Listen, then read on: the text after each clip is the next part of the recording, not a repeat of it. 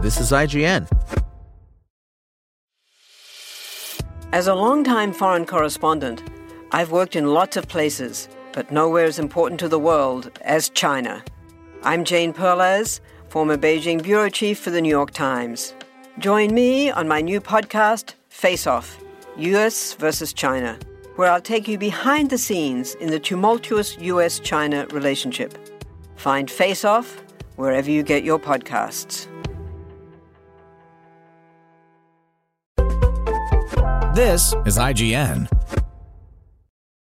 Fairfax Season 1 Review. Fairfax Season 1 debuted Friday, October 29th on Amazon Prime Video. It takes a few minutes to get into the full groove of Amazon's new animated satire, Fairfax, but once it clicks and hits you with a near-perfect blend of heart and venom, or as its vibe is default described in a later episode, tasteful yet obnoxious, Fairfax turns out to be a lovely and hilarious surgical strike skewering of LA Gen Zers clamoring for clout and social media influencer status. Fairfax is filled with niche jokes and a sort of contemptuous cleverness, but it also has a warm heart fueled by friendship, camaraderie, and acceptance. You might think you'd never root for self-centered middle schoolers who dream of nothing in life but follower counts, swag drops, and being the dopest crew on the streets, but the series is smart enough to make the cares and concerns of these kids feel important. Because it's not just them who care about getting verified on Instagram or snapping the sickest selfie.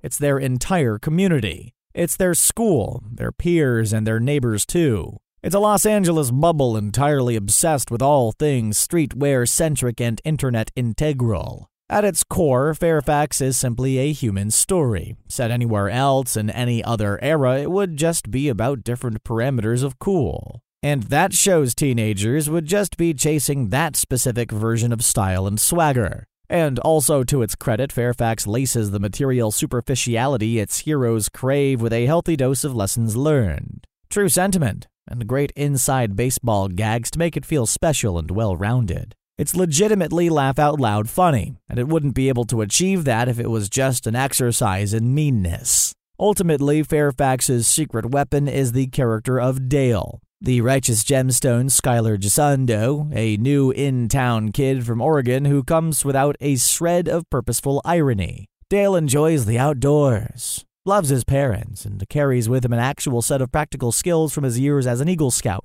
Dale's existence completely baffles Fairfax Middle School sneaker dealer Benny, Peter S. Kim, activist in training Denica, Zack Snyder's Justice League's Keir C. Clemens, and aspiring filmmaker Truman, only murders in the building's Jabuki Young White, who at first glance think this fresh-faced Pacific Northwest tween is doing some sort of normcore bit. Once the trio discovers Dale doesn't do anything outwardly showy and genuinely enjoys things, exploring interests on his own terms, they're utterly fascinated and adopt him into the crew. What follows is a terrific season in which Dale becomes sporadically seduced by the cutthroat image-focused Fairfax Avenue world while the other three absorb various altruistic values. Doing unsane charity, helping your parents, etc. All of it, of course, is spiced up with R-rated acerbic wit and charm. Outside of the main quartet, voices are provided by Yvette Nicole Brown and Rob Delaney as Dale's do-good parents, Pamela Adlon as a crusty old diner waitress, Ben Schwartz as a prankfluencer, Zoe Deutsch as a classmate crush for Dale, and the combo of J.B. Smoove and John Leguizamo as two blinged-out pigeons who offer up occasional meta-commentary. The cherry on top here is Billy Porter as Hiroki Hassan. As the Willy Wonka of the Fairfax realm, Hassan is the reclusive mastermind behind Latrine, a fashion house that creates subversive must-have style of the minute bits of ironic junk for everyone to lose their minds over. The season itself, like the classic Roald Dahl Chocolate Factory tale, culminates with a contest that offers up an inside tour of Latrine as its prize. Fairfax isn't at its best when it leans more into blatant parody, but the Hassan stuff works well. So brace yourself for first day of school red carpets, a class celebration for blue check verification, a littercore rapper named Young Polluter, who performs at the awesomely and ironically toxic Chernobyl Fest, a 7th grader getting catfished by a juice company's marketing team,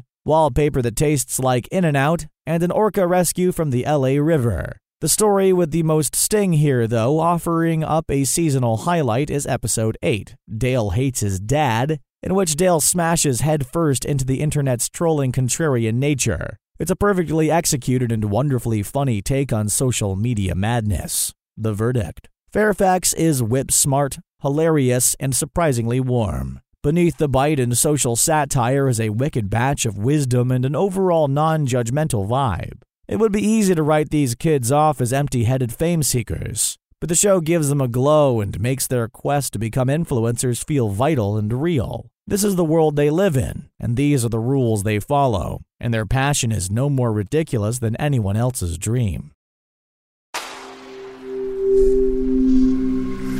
Spoken Layer.